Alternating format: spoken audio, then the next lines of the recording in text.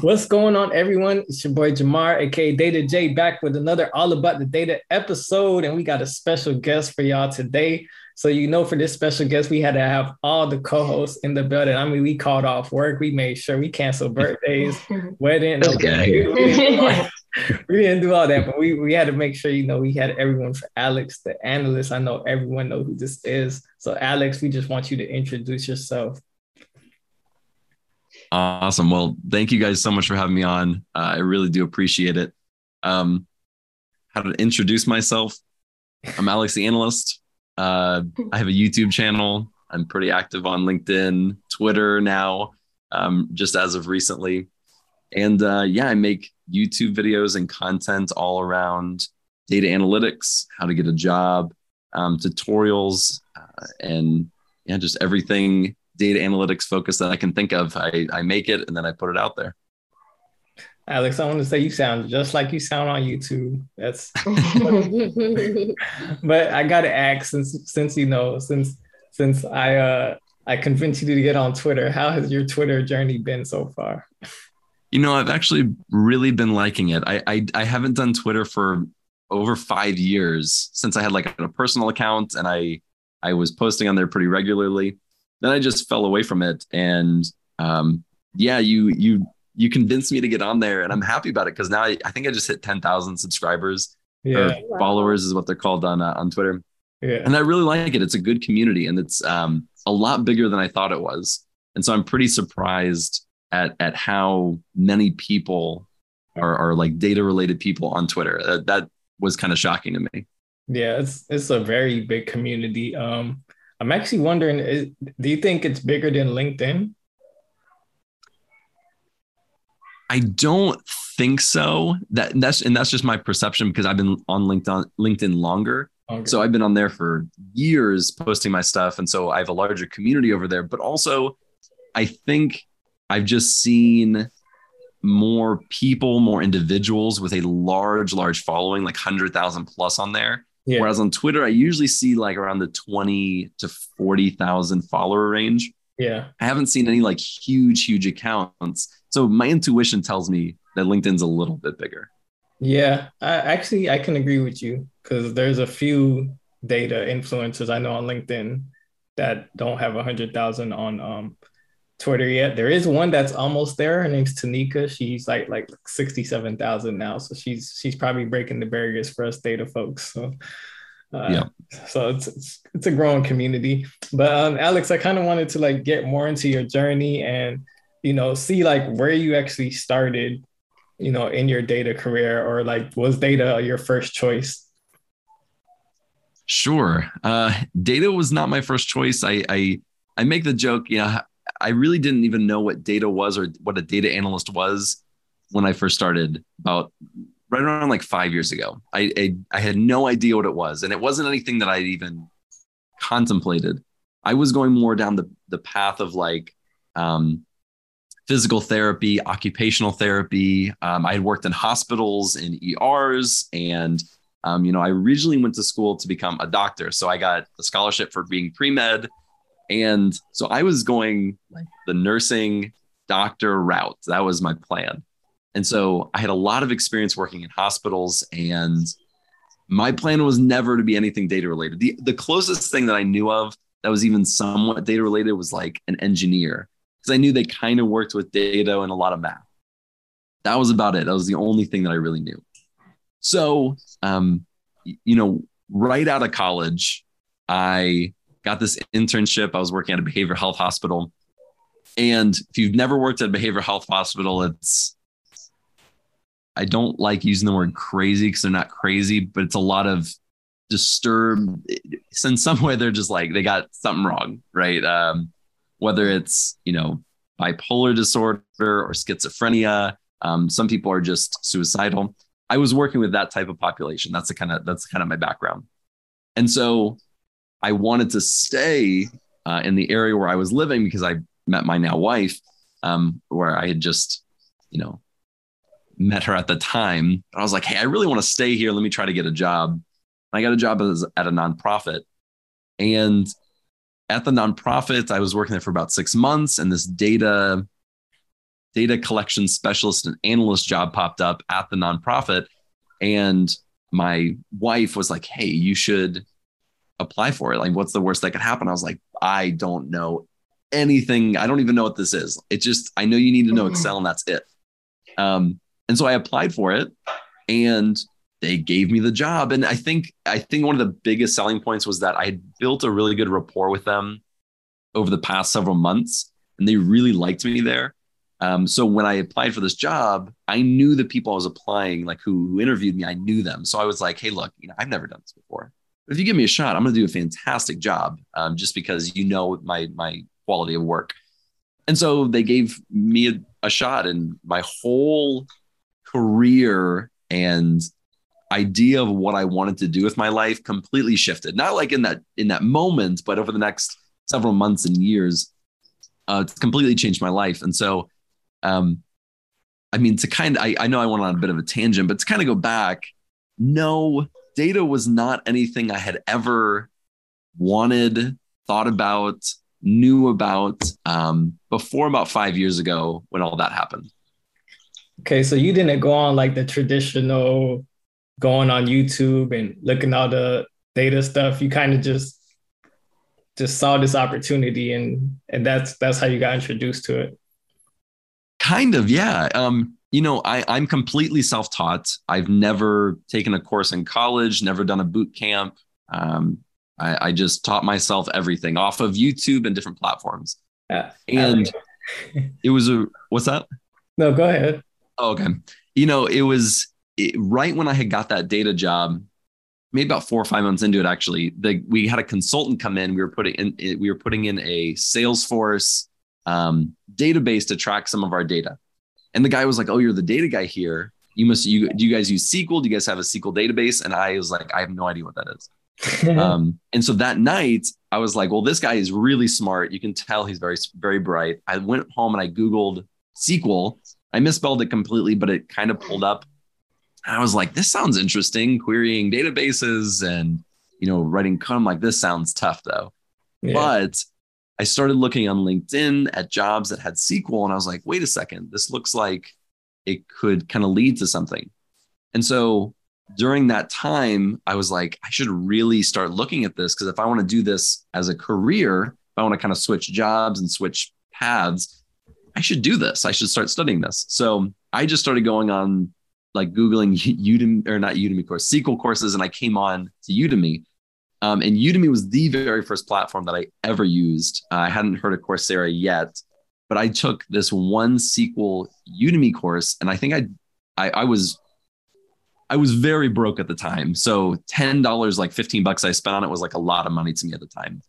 So I took that same course like through 3 or 4 times and just spent like hours and hours digging into it, testing it out, building my own databases on like the free databases you can download. And I just became obsessed with it, to be honest. And that was kind of like the turning point. And so I then kind of went more towards like the YouTube route. I was like, okay, I think I can do this, but how do you get a job as a data analyst? Like, I have no idea what I'm doing. Like, is there any people out there who know what they're talking about, can help me kind of, all the stuff that I make now? I was looking for that when I was in that initial stage. I didn't find a lot of help. I actually found more help in like articles. So like, I remember reading things on like data science. So how people were getting into data science, I just kind of revamped that and used it for data analytics. But I wasn't finding a lot of great data analyst content out there at the time, about 5 years ago, when I was up and coming and trying to get into it myself. Yeah. You made a very good, interesting point about taking the same course 4 times. That's interesting. I want to see how people will respond to that when we release this episode. I think that's actually a good idea. And it's actually something that I'm actually implementing now on my relearning of SQL. Kind of just on data camp, just redoing it until it's like in my brain. But I'm going to jump into the show, but I just wanted to ask you real quick. So can we technically call you Dr. Alex the Analyst? No, I'm definitely not a doctor. I have no degree past a bachelor's degree. So no, it doesn't feel right.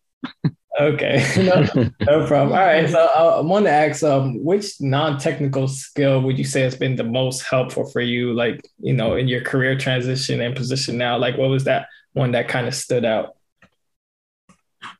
The most important non-technical skill. Yeah, or like Um, non-technical skills in general that kind of played a role in your development. yeah, and I don't know if this is going to be a good answer or not, but the first thing that comes to mind is I think that my personality, my I would say I'm just a very positive, outgoing person, right? I think that has gotten me a lot farther than just about any other technical or non-technical skill. So like organization, I'm not the most organized.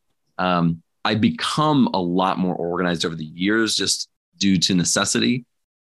But all these other things like that I've talked about or other people have talked about and skills that you need as a data analyst, I don't think I ever started out really great at most of them. I think the one area that I really shined that landed me for sure landed me my first like real data analyst position at like a small healthcare company, or healthcare analytics company. It was just my personality, and I failed their technical interview because I didn't know what joins were when I interviewed, and they told me afterwards, they were like, Alex, we just really liked your personality. We wanted someone who would come in and learn because there's a lot of proprietary stuff that we use. And I've gotten pretty consistent feedback from every job that I've been in. It's just I have a good personality for it. So I would say that has been one of the biggest non-technical things that's gotten me really far in my career.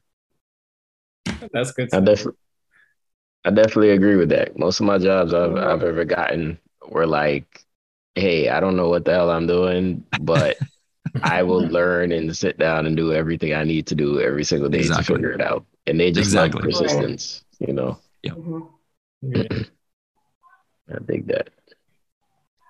Okay, so my question for you would have been, what was your interview process was like? But since you kind of went through it already, you mentioned that you didn't really know what a data analyst was. So what about the job attracted you to it? Like, was it the objectives that interest you, or was it the pay, or what was it? So at first, and there's a whole story behind the first data analyst job because it almost didn't happen. I almost didn't take the job for various circumstances. But the thing that kind of kept drawing me back to say, yes, I need to take this was initially it was the pay, but I also had the forethought. I know because my wife and I had this conversation before I took the job. I was like, this is a kind of job. This is the kind of industry and job and title that I'll be able to increase my salary incrementally very quickly. So I was definitely thinking forward several years down the road. And I was like, yes, they're only paying me like, I think it was 63,000, which was I was like, that's a lot of money. Mm-hmm. But if the circumstances around that was, if I took that job, my wife didn't have work at that moment. So we were just going to be on my salary. So I had to say, okay, we kind of had to make that sacrifice of, I'm going to take this, even though we have a better opportunity for her over here, knowing that in 2, 3, 4 years, if I excel in this and I do really well, I could be making $70,000, $80,000, which would just be like insane for us. And so I think the pay would probably be the biggest thing, but also just the type of industry that it was, that I knew I could make a lot more in the next coming years. That was also really attractive. I didn't really understand the technology that much. So the tech and all the other things that were along with that, I didn't really understand it yet. So that really at the beginning was not really a piece that drew me in. It was mostly the money, if I'm being honest. To answer your question, it was mostly the money. Yeah, it's all about the Benjamins, baby. But about the data, Jamar, don't say that. Yeah, it's all about the data. all about the data. But interesting enough that you said 70, 80. 80K range. So would you say that's good for like entry level, 70 to 80K between that range? Yeah, it depends on your location, of course, different countries and whatnot. But I'll speak for the U.S. In metropolitan areas, like I think, especially the way the economy is going, 60,000 is becoming more standard. If you're making 70, 80 right out the bat, you're doing good, in my opinion. And if you're doing more than that, I mean, I'm jealous, if I'm being honest. That's just phenomenal. So yeah, I don't think it's unheard of though to be able to make that, especially if you have a good degree in your background. But if you're someone like me, just coming off like someone who does not come from this world, like $60,000-$70,000 was like insane to me at the time. Then I think that is a really decent pay to make with the kind of educational background that I have and not knowing that much. Yeah. Okay. That I'm it's nice to hear you say that, hopefully that'll encourage some people because everyone is, six figured out, eyes on 100K or better. I mean, I get it. Like I really do understand, like there is this almost barrier of if you can get to 100,000, which, I'm quite a bit past that now. It was pretty amazing to hit that point and it felt really good. But for me personally, afterwards, I was just like, all right, back to the grind, back to the job. It wasn't like I didn't ride that euphoria or that high for that long before I really came back to like, all right, it's time to work. It's time to keep working hard and studying and making sure I'm valuable. So it is a good barrier to hit, but it's tough to hit it. It's tough for a lot of people. It's not, doesn't just happen. Like it usually will take several years, and progressively climbing the ladder and or changing jobs to get those salary increases. Yeah, that's understandable. I'm perfectly fine with that, to be honest. I know that you can learn so much just by climbing the ladder. I want to ask you something else related to a different career path in data, but I'll let Shanice go for next question first. Yeah. Okay. So you mentioned that the guy asked you about SQL and you didn't know what the heck that was. So was that like the most difficult skill you had to learn in the beginning of your career, or what do you consider that was the most difficult for you to grasp? No, SQL was confusing at first, but once I picked it up, I ran with it, and SQL is like, it's like my first love. I keep coming back to it, and I'm like, it's like, I don't know what TV shows you guys watch, but I'm like a huge The Office fan. That's like my show. Yeah. And it doesn't matter how many times I've seen it. I keep coming back to it because I just love it so much. That's kind of how I compare it to SQL. It's like, I can use all these other tools, but SQL is my favorite. So SQL is my favorite, but it wasn't the hardest. By far the hardest skill that I've learned so far would be Python. And I'm really jealous, and I have been ever since I started learning Python. I've been so jealous of people who got to learn like computer science and programming in college. Like if I could go back and change my, like knowing what I know now, like this is what I want to do with my life or career wise. If I could go back and like study these things in college, I feel like I missed out on so much. And so I had a really tough time learning Python. It took me 6 months just to really understand like the basics. I'm like, still to this day, I'm like, okay, a tuple is what? An array is like, what's the difference? Like I still have to think through those things because they don't come naturally to me. But I've gotten very good at understanding how to use Python. So like I can Google and Stack Overflow with the best of them, and I can figure out how to do really complex things, but I don't know if I like 100% could tell you off the top of my head the basics, but once I get going and I get in my groove, I'm good. But Python was very, very, very tough for me. Much, much tougher than any other skill that I've had to learn. Oh, in your experience, what was one of the best resources that you used to learn Python?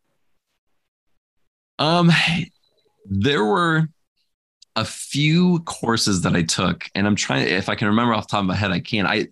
They're in several videos that I've made in the past. Okay. But there was one that I know for sure that I took, and it was on Coursera, and it was called Python for Everybody by Chuck. Mm-hmm. That course, and I originally started taking it for free on YouTube. And then I was like, wait, I'm like really, I'm vibing with this guy. I like how he's teaching. I like how he's doing it. I'm like actually understanding it. And then I went and took the course on Coursera. That one to me was phenomenal. I've recommended that one several times. And then there was one on Udemy. It was like Python for Machine Learning by Jose Portilla. If you know him, he's a super huge data a creator on Udemy. I took that one several times as well. And I'm the kind of person where if I take a course, I'm going to keep taking it until I feel like I understand everything. So like both of those two courses, I probably went through maybe 3 or 4 times each, which took me several months, but I was just like really determined to learn it well.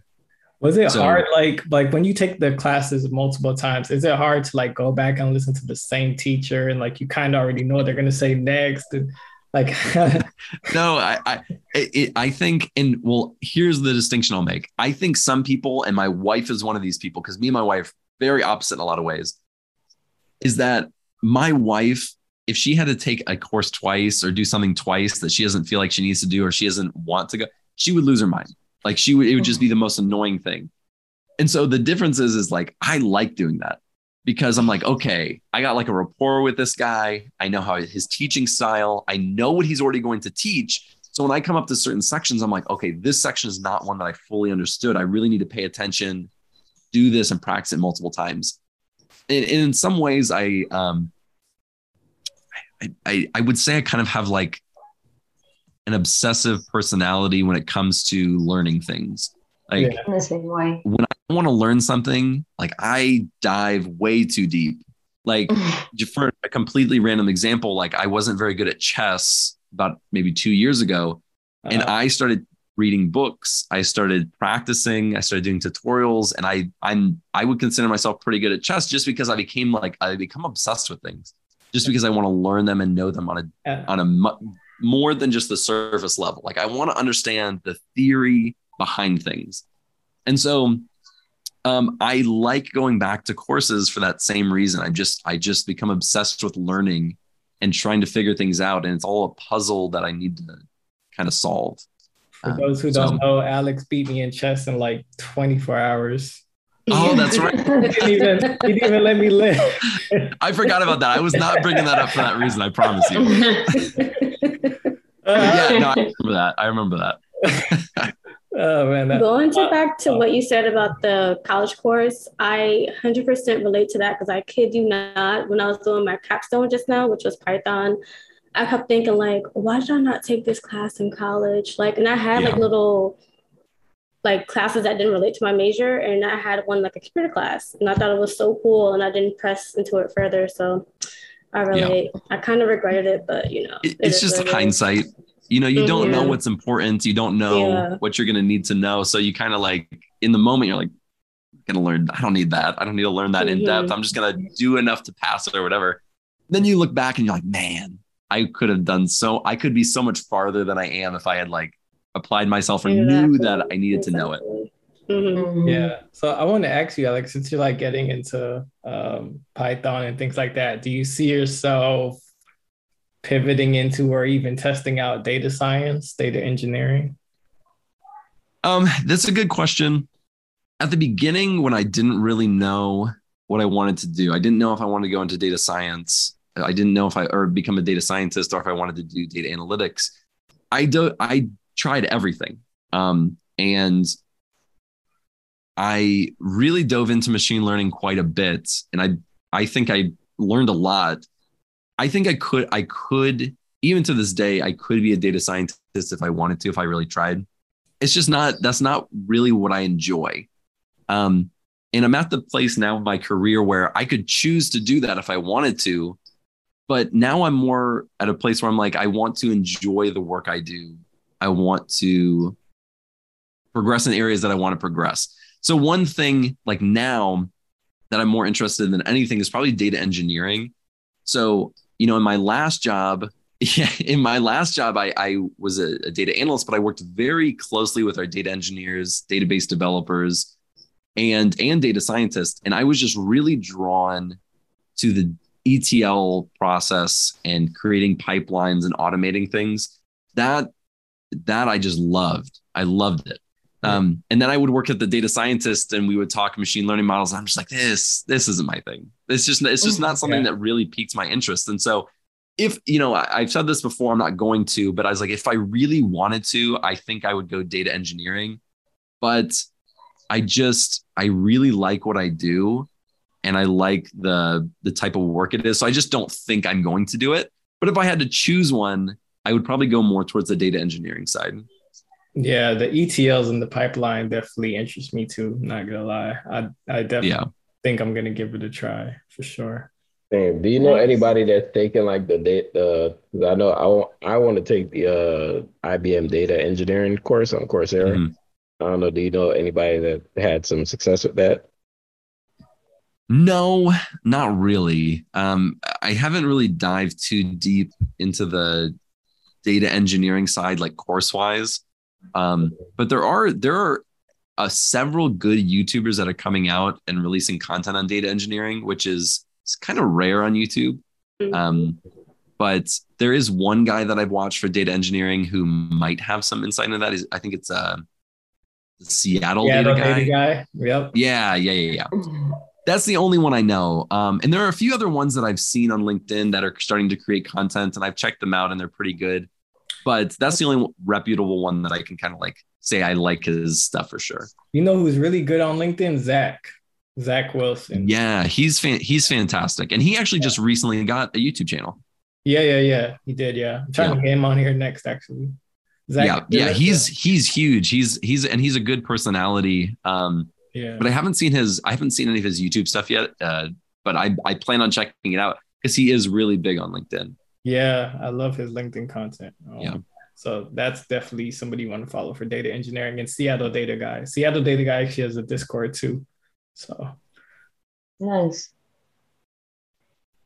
So Alex, I wanted to ask you, so for someone that was wanting to transition into the field, what would you say are some of the most critical skills to learn right now to get a job as a data analyst?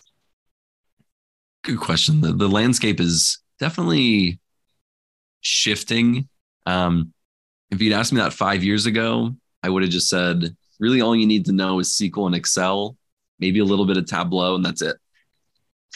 When I say the landscape is shifting, I mean it's just getting more difficult. It's becoming more competitive. You really need to stand out more. Like back when I was doing it, the market was just easier. It wasn't easy, but it was easier. So the skills that I would recommend, and not just technical skills, but soft skills as well. For the technical skills, I would mostly be focusing on SQL, Excel, Tableau, Power BI. If you feel like you can learn it well and create some projects off it, I'd be learning Python too, but I don't think that's one that you need to have right away. There are so many jobs that SQL and Excel, Tableau, Power BI, those ones will get you jobs. Soft skills wise, and I've started to focus more on this because I'm realizing that, maybe not realizing, I've always known it, but I'm just seeing such a huge shift in the fact that there's a lot of people with that skill set. There's a lot of people that have that and have those skills and can do what a lot of other people can do. The soft skills are where people really can shine and set themselves apart in a way that you can't always do on a resume or in a project or in showing off a skill.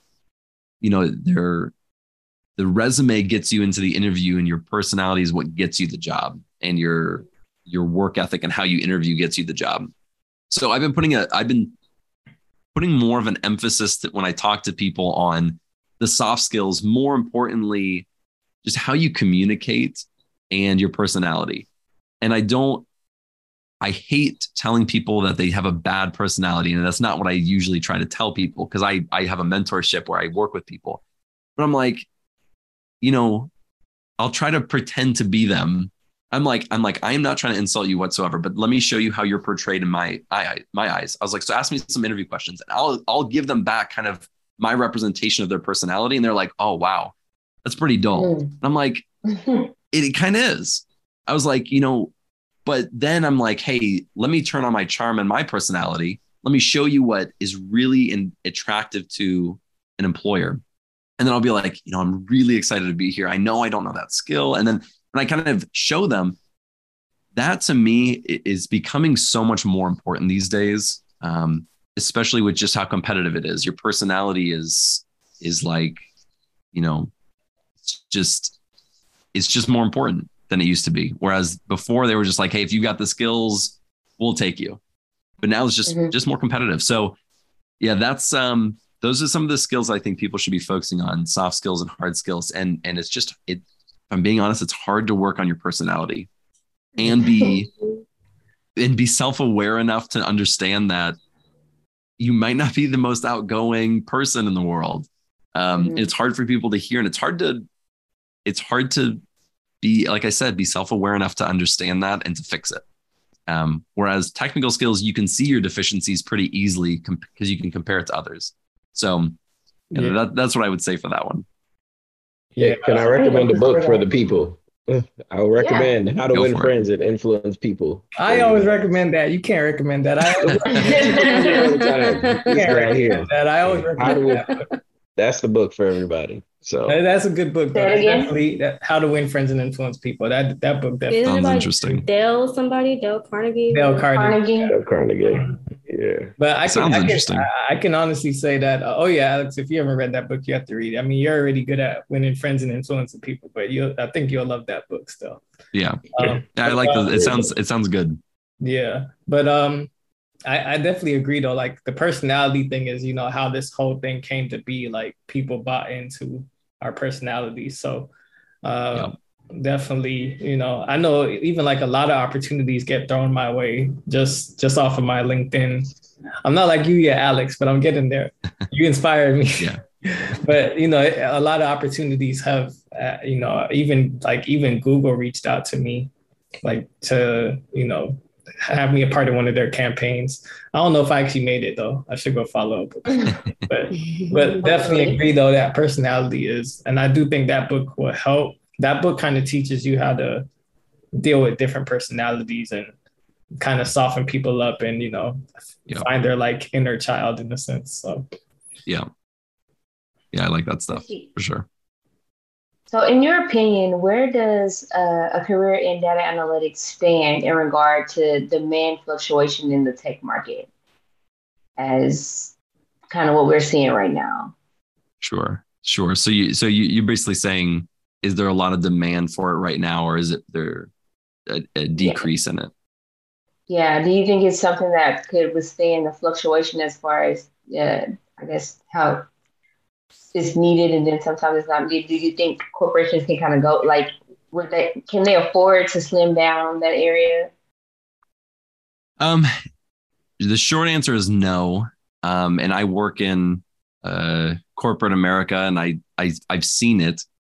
It is really hard when you start building out a data team to cut data analysts. You can replace them with other positions and try to shortchange it, but those people did not sign up to be a data analyst, and they will start to resent it and not want to do it. A data engineer does not want to build dashboards or dive into the data like that. They want to build pipelines. That's what their job title is. So usually there's in the growing of a data team, there is that fluctuation where they're like, do we need this position? Do we need this position? Let's try to cut it out, see what happens. It usually equalizes to, yes, there are certain positions that you can't really replace or get rid of because that's not what other job titles or people want to do. Data analysts understand that that's their role. Their role is to come in, analyze the data, find trends, patterns, create dashboards, reports for management, stakeholders to do those things. If you ask a data scientist to do that, they're going to be like, this is not what I signed up for. I want to do machine learning. You do a data architect to do that, that makes no sense. A data engineer, they should not be doing that. Database developer, that's not what they do. So there is a demand for it. I've never seen in the past 5 years when I've been really honed in on it, I've never seen a decrease in the actual demand for this position. Mm-hmm. So, with everything going on right now and the layoffs, and especially at large tech companies, there's layoffs and there's hiring freezes. I just did a podcast on it, hasn't been released yet, but I dug into the data a lot. If you look at all these large companies that are doing layoffs, hiring freezes, et cetera, for layoffs, it's only about 4% of Fortune 500 or large tech companies that have public IPOs. 15% have hiring freezes. There's still 85% of companies that are going about business as normal because they didn't overextend themselves during this really crazy time. So if you're looking at just those big top companies, yes, it's going to be harder to find a job and there may be a small decrease. But across the board, for 85% of companies, they're hiring as normal and they're bringing in analysts as normal. So I'm not really concerned, even with everything going on, that there's a lack of opportunity out there, especially at small to mid-sized companies that are trying to expand their data needs and wants. There's so much opportunity out there. So, unless you're trying to go for Amazon for your first job, which I go for it, but it's going to be hard. There shouldn't be that much decrease in demand, in my opinion. That's just from everything that I've dug into on that topic. I don't see data analysts going away anytime soon. I would agree. I see a whole bunch of positions opening up for it. For junior, for all type of positions when it comes to that. And then it's also the titles too, like you could be a business intelligence analyst. Like it's so many different. And I mean, I would love your thoughts on this, Alex, because when I look into those titles, I'm starting to like kind of phase out of the job title, because when I look at the requirements, I see Tableau, SQL, Excel for business intelligence. I'm like, it doesn't really seem much different than a data analyst. Well, the thing is at my company, even on the previous team that I was on, we had visualization specialists, we had BI developers, and data analysts. And all three of those at different companies could do the exact same work. It is possible. At our company, though, because we had all three, they did very specific things. Me as a data analyst, I was working more on the ETL side, but we were diving into data, working with stakeholders. We had a business analyst as well, which again, that one can get muddled in there as well. And me and J-Bar was just talking about that. Yeah. And a business analyst, all these titles that I'm saying, all of them could at different companies be the exact same or do the exact same work. Sometimes it really is just the title. Whereas, at my company, since we had all those titles, I didn't work on almost any dashboards at all while I was there. I worked with our visualization specialists to help them understand the data a little better. And then they would build it out, do all that work and release it. But I almost never touched it. That just wasn't my role. So there are a ton of different titles, different variations. And that's why I tell people, I'm like, look, the data analyst title is kind of the more sought after title. It's like, it just is more catchy. It has more, I don't want to say prestige, but people recognize it more than a data visualization specialist. But it is very possible that if you read that job description, they could be pretty similar and you can get fantastic experience doing that for a year, 2 years, 3 years. And then transition to, if you really are looking for that title at that time, you can look for a data analyst title. But I say, look at the job description, see what work you're doing, get on a call with the recruiter and really understand what their needs and what this position is going to be doing on a day-to-day basis. And you'll find a lot of overlap in what those titles actually do on the job. Yeah, definitely agree. Glad to hear you say that. Yeah. That's what I've been noticing. I'm like, I know I can't be going crazy. Well, Right, right. So now my favorite question comes along. Hit me with it. I mean, I always ask everyone this for the people. Since I always, am always let them know again. always. No, I always like to ask because I am one that I do not have a degree. I dropped out when I was 19 and pursued a career in IT at 19 and am doing fairly well with that. So for you that have a degree, would you prefer would it be best to have a degree or no degree? Or for the people that are watching that maybe don't have a degree and like, should I go back to school but don't want to get in debt? Degree or no degree? Yeah. Yeah. Oh, Well, wait, Alex, I want to add an extension to that question. I'm gonna tease. Don't be adding no extensions. I'm gonna tease you a little bit and throw boot camps into the mix. okay. Oh, yeah, Okay. okay. All right. Yeah. So and that's a very big subject. And I've done a few different videos on this. So I'll try to keep it short because I could talk on this subject for hours, legitimately. To answer your question, it is easier with a degree. It just is. Even if it's just a bachelor's or associate's, it helps get your foot in the door of getting to the recruiter. Now, once you actually get to the interview stage, I don't think it's as important, but it definitely helps. There's no doubt about it. So if I had to choose, definitely a degree. I have worked with people and mentored people who do not have degrees and have been able to make it and be very successful. So it's just there are barriers for everybody coming from everywhere. Whatever your background is, wherever you're coming from, you will have barriers. Some will have more than others, and the education piece is just a different barrier for some people. But in general, degree is good. Now, should you go back, if you right now are out of high school, you have a high school degree, and you're trying to get into this field, should you go back and get it? It depends on the type of person you are.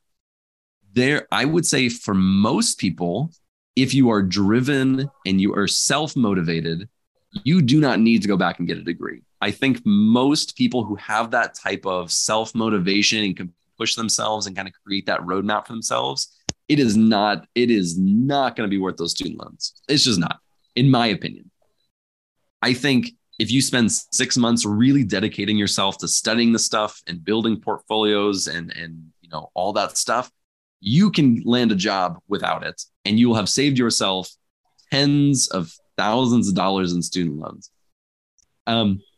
So that's my general sentiment on going back. It's really depends on the type of personality you have and like how self-motivated you are, I would say. There's also master's degrees. So some people have a bachelor's and they're like, well, do I need to go back and get a master's? Most people, I'm just going to say no. Even if you're really self-motivated, I don't think you need to. Master's degrees will help you get a job. They will be very expensive, but they will absolutely boost you up in the rankings to get a job. It will make it easier. But again, the cost versus the time versus the reward, I don't see it being there for a lot of people. Then we have boot camps. And boot camps are an entirely different beast because you at least get it. If you go to an accredited college, you have some accreditation behind it. Whereas boot camps is like the Wild West. You got anybody can make a boot camp. I could go make the ATA Alex The Analyst boot camp tomorrow and people could take it and pay me $10,000 and it would be worth nothing to them. I could teach them skills. I could help them, but it'll be worth nothing. And that's how most boot camps are in my mind. But there are a select few that are worth it and are good. But there are very few, and you really need to dig in and be like, what am I actually getting out of this? Am I just learning the skills and then I get the title of, hey, I went to a boot camp? Or am I getting some type of job placement or job guarantee? Am I getting a money back guarantee if I apply to X amount of jobs and don't land a job? Am I getting career coaching? Am I getting a mentor? Am I getting like what perks am I getting out of this? Because I don't think a lot of people look into that or think about those things before boot camps. And so I feel like boot camps are, I don't want to say this take it with just a bit of grain of salt, but I think they're somewhat predatory on kind of selling the dream. Hey, if you take this boot camp, you'll land $100,000 job. And I'm like, that's just not how it works. It's just, and I feel like it's a bit predatory sometimes with how they market and campaign and sign people up who can't afford it, and it really won't help much. So I have kind of a mostly hate relationship, a little tiny bit of love for the boot camp side of things. I remember you saying that you would take one if you had the opportunity. Well, that's the difference though. And I did say that, but it was under the premise of if I had the money and I had the time, which I have never in my life had both. Because when I was broke, I would have loved to done a boot camp if I had the time or the money, but I couldn't afford those things. Those things are really expensive and I didn't have the time. I needed to work. I was a newly married man. I needed money. So I didn't have the time to take 6 months off, 9 months off to go take a boot camp. Or go back to college and get a better degree. I just didn't have that luxury. So I just had to really grind it out. But there is a good combination in there for some people who have the money, because sometimes they're like $10,000, $15,000 for like 6 months, and have the time to take off. Because a lot of these boot camps are like full time. You have to be in person or online and do like 40 hours a week of like studying. So excuse me. So yeah, if I had the time and the money, I'd take one. But it's not that great of an option for a lot of people, I feel like. Yeah. One that I like, I haven't taken myself, but Tech System has one now, which I guess I would like theirs. I would take theirs if I had the opportunity, because they're actually a recruiting agency. So they probably do include the job placement with it. But I haven't looked into it for myself. So, but before I get into my next question, Alex, because we're kind of talking about the school and the self-study thing. So kind of just staying on that track, what are some things that you do to like keep your skills going? Like, do you still take courses or do you just work on projects? Like, what do you do? Well, my studying and what I do is very different than I think the average person, just because I have a YouTube channel. And so I make a lot of tutorials. I make a lot of projects for other people. I would say that's how I do a lot of my studying these days, is through tutorials. And I'm very good at these skills. I would say I'm really good at these skills. But when I'm making I finished recording my Power BI tutorial series. Not all of them have been released, obviously, but I'm done with them. And as I'm going through it, I'm like, because I dive into them before I record just to make sure I don't miss anything important. And there'll be times I'm like, I totally forgot about that. Like I didn't even remember that was a thing. And I learned that way because I want to teach people the best that I can. So I dive into things and I study. So that is how I do a lot of my studying. I do still do courses, but just not as obsessively as I used to. I mean, I have to have some record on Udemy or Coursera somewhere for the amount of courses taken. Like it's got to be, because I've taken hundreds on both platforms. Like I legitimately was obsessed. I was like, holy crap, these are amazing. And I'm learning so much. I just want to take. But I don't have that time anymore. I have a full-time job. I have 3 kids. I got a wife. I have my YouTube channel. I just don't have the time. So I normally am doing courses like for reviewing them. Like I just released the meta marketing review for that certification on Coursera. Yeah. I took a lot of those, like I walked through it as if I was taking it. So I walked through that course. That is a lot of what I do these days. Again, not everybody's a YouTuber who does that stuff. So if I didn't have my YouTube channel, I still think I would be doing courses and projects to keep my skills well, especially in areas that I'm not currently using in my job. Yeah. Okay. So are you one of the Udemy folks that finish the course or don't finish the course? And you just... I was just about to ask that. I will say I have a crazy high completion rate. I probably do like 95% plus I complete. But we're just gonna walk away from this. there's been a few that I've walked away from only because I didn't like it. Like I would, and then I would go and ask for a refund. I'm like, I didn't like this course. Like, I didn't like how this was taught. I've asked for refunds. I'm not above it. Even today, I don't care if I'm like a billionaire. If I don't like a course, I'm going to ask for a refund. It's just on principle. So there have been very few courses that I have not finished. I've been like, this was not worth my money. I want my money back. But 95% plus, I finish all the way through, and then I'll go back and take it again, just because I'm like, I got more to learn in there. I know there's something I missed. So yeah, I like to complete them. And Alex, whatever coffee or tea or juice you drink, I need some of that. I need that type of focus. But I want to ask you, because like me coming into the data world, you, Kenji, were like the first two people that I came across as data influencers, and you guys definitely played a big role in my like thought process behind getting into data. I didn't think I was going to become an influencer. That wasn't a part of the plan. but it was you guys that kind of motivated me to like build in public and put myself out there. And I just so happened to become an influencer, but it wasn't intentional. And it's definitely a lot of work, being an influencer, running a community, a podcast, all type of stuff, and a YouTube channel. We run that as well. So what motivated you to become an influencer, like YouTube, LinkedIn, like in the data community? Like what was your motivation or your drive for that? Yeah, there was no point in this journey where I've ever thought of myself as an influencer. I genuinely haven't. And I get that question a lot. It's like, I've never been recognized. I've never been on the street. I've never been asked. I don't feel like an influencer. I just feel like another guy who likes data. And so my drive was always helping people. And it still is. Like, I get just a huge kick out of people messaging me and being like, Alex, your channel like changed my life. Like, I didn't know what I wanted to do with my life, and you helped me get a job, and now I'm working at this company, and you've changed like the whole career.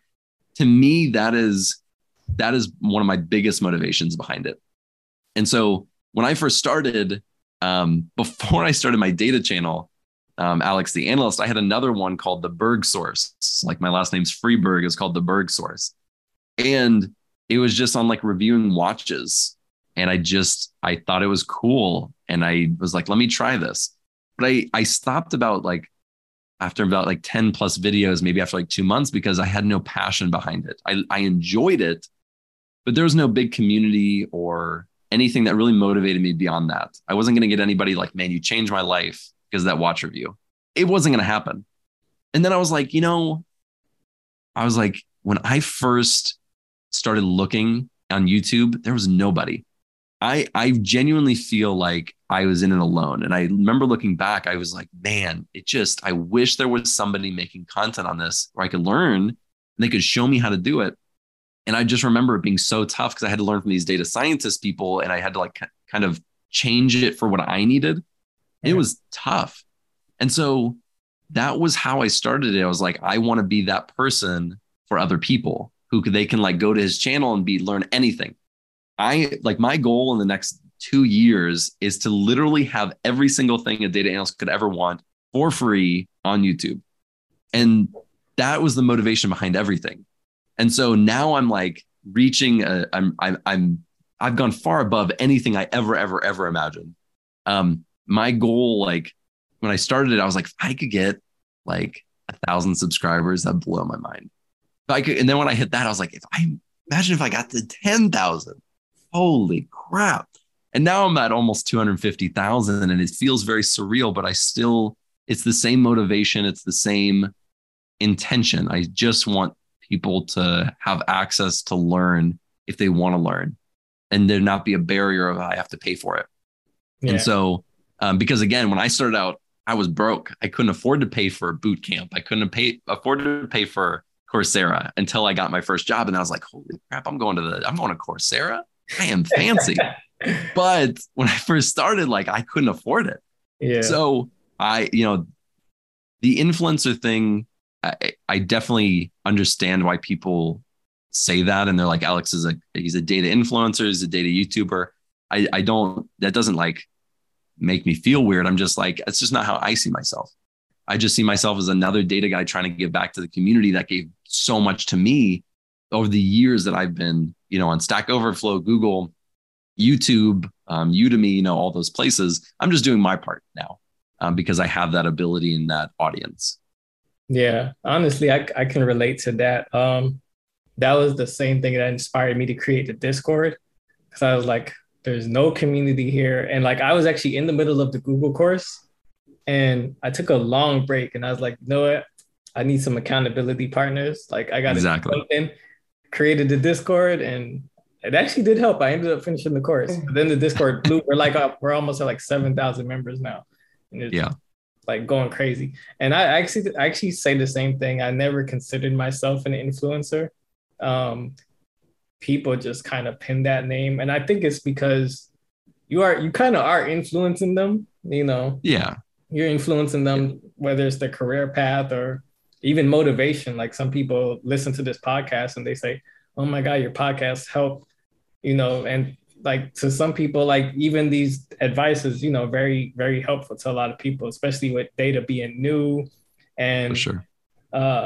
I mean, I first got introduced to tech in 2018 and I never heard about data. It was mainly network engineering, software, cybersecurity. You didn't really hear much about data science, like now it's data everywhere, but it wasn't always that way. So, I definitely appreciate the contributions that you've done to the community. It's an honor to have you on here. I remember when I first asked and I got rejected like a job. Like I applied for a job, Alex rejected me. And it is not personal. I promise you. As I've gotten larger, as my channel has gotten larger, I've had to learn to say no a lot more. Yeah. Because my time has just become more invaluable in the sense that I have such limited time. Like, it's rare for me to have an hour or two during the week to just do anything I want to do. Yeah. I do spend a lot of time like planning videos and working and spending time with my family. It's nothing personal. I promise you. It's just, I just didn't have the time. Yeah. No, I figured we would come around eventually. So I'm glad, we got to build the buzz up for you. So now, we have the audience already ready for Alex. When this episode comes out, we're good. But exactly. I'm glad we were able to get you on for sure. Let's see, did we have any more questions for Alex today? Oh, I think we have one last one here for you. Would you ever take on a director role? Would I ever take on a director role? Yes and no. I like to be. I'm a manager now. Like I have a team underneath me of analysts and developers, and I will say I miss being hands-on. I definitely could and would go higher in the corporate ladder. I absolutely would, but I would be hesitant to do it anytime soon just because I feel like I'd be farther away from being hands-on, which I already miss in my current position. I miss being more hands-on. So it would have to be a good role, a really good opportunity. But I would definitely consider it. I could see it now. Alex the Analyst, Chief Data Officer. Hey, it sounds good. It does, but once again, we appreciate you coming on, Alex. Any last advice, tips you wanted to give to aspiring data analysts, even junior data analysts? Any tips to inspire? Or any tips in general? Yeah, I mean,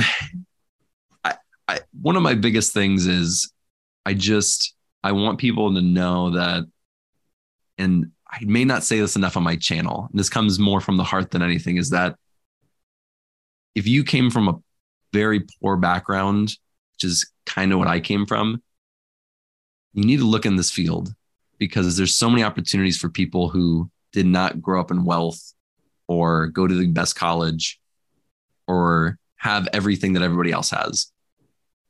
I want people to say, hey, if Alex could do it, and I know people don't look at that anymore, but if you saw where I came from, you would be like, if Alex can do it, I can do it.